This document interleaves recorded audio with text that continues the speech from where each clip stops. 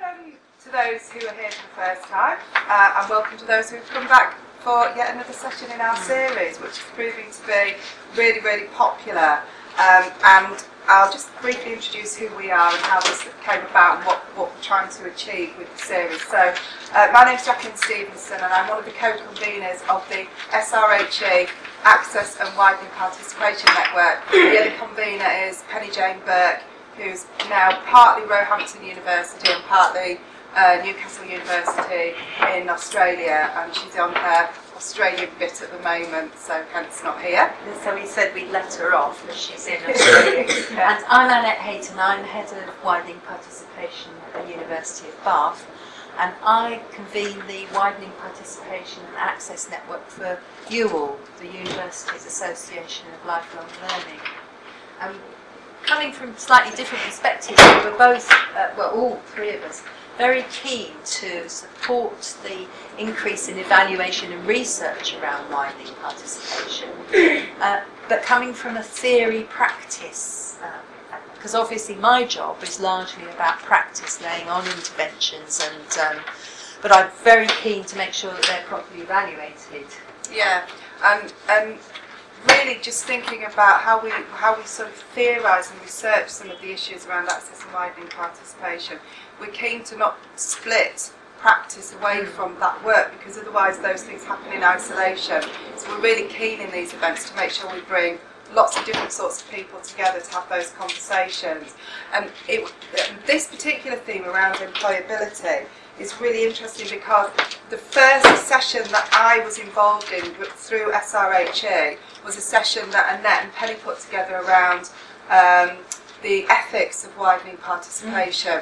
And I came at that presentation that I did there from some of my work around the concept of the ethical university, but also thinking about how the significance of what happens to people when we support them into higher education, if we cease to support people as they move out of higher education.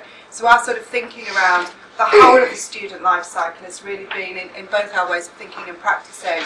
Yeah. And both of us have been involved in practice and in research and in evaluation, so we do span the sorts of divides that we're talking about here. So, and from a personal point of view in widening participation practice, over the last 15 years there have been so many attempts at evaluating the impact of widening participation which haven't really worked out. And I would dearly love to see the next stage that we go forward being more effective than it's been in the past. We've got HEFCE coming next time for the July the 6th event, talking about their framework. So I hope as many of you will be there as possible to make sure that they get it right. And similarly, we're in discussions with OFFA, but we've also got to make sure that we do our bit at an institutional level to add to the evidence. thank you very much. So that's our interest really. We both feel very passionately about widening participation not being just the starting point, but one of the points at the beginning right through to the ongoing life cycle of the student, hence coming into today's session. So we're going to have two speakers in the morning, but we will have a comfort break. I always like a comfort break because by that point I'll have 2 cups of coffee and will need one myself, so I will host that comfort break for everybody. But in the meantime, this entrance will get locked, but just go out that one if you need to pop out and get some more coffee or water or anything else. As Rob said, it is a bit of a balance between heat and light and noise and everything else in this room, so we'll keep going with the aircon on, but if it does get that it's a bit unbearable, we'll turn it off and then we'll watch you sweat and then we'll put it back on again later. At the end of the day, really, we do appreciate people giving us some feedback, so there is an evaluation form in your pack. And one of the things that we want to do on the very last session in July is to try and bring together some of the critical conversations that we've had in thinking about how do these sorts of conversations help us to continue to evaluate our practice and what should we be doing.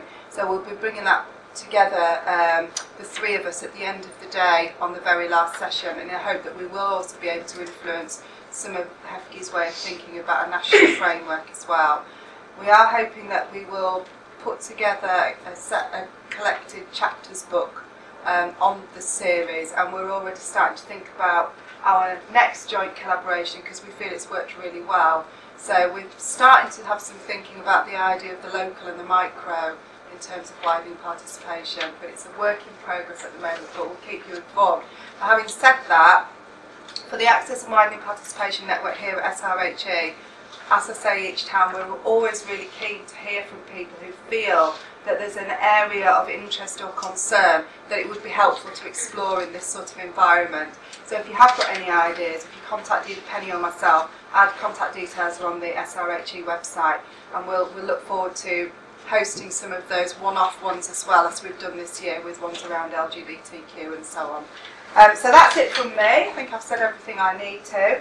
So I'm going to hand over to Dr. Nicola Ingram, who has managed to find our building at last, which was well done to you for doing that. Once you know where it is, it's really easy, but the first time's not always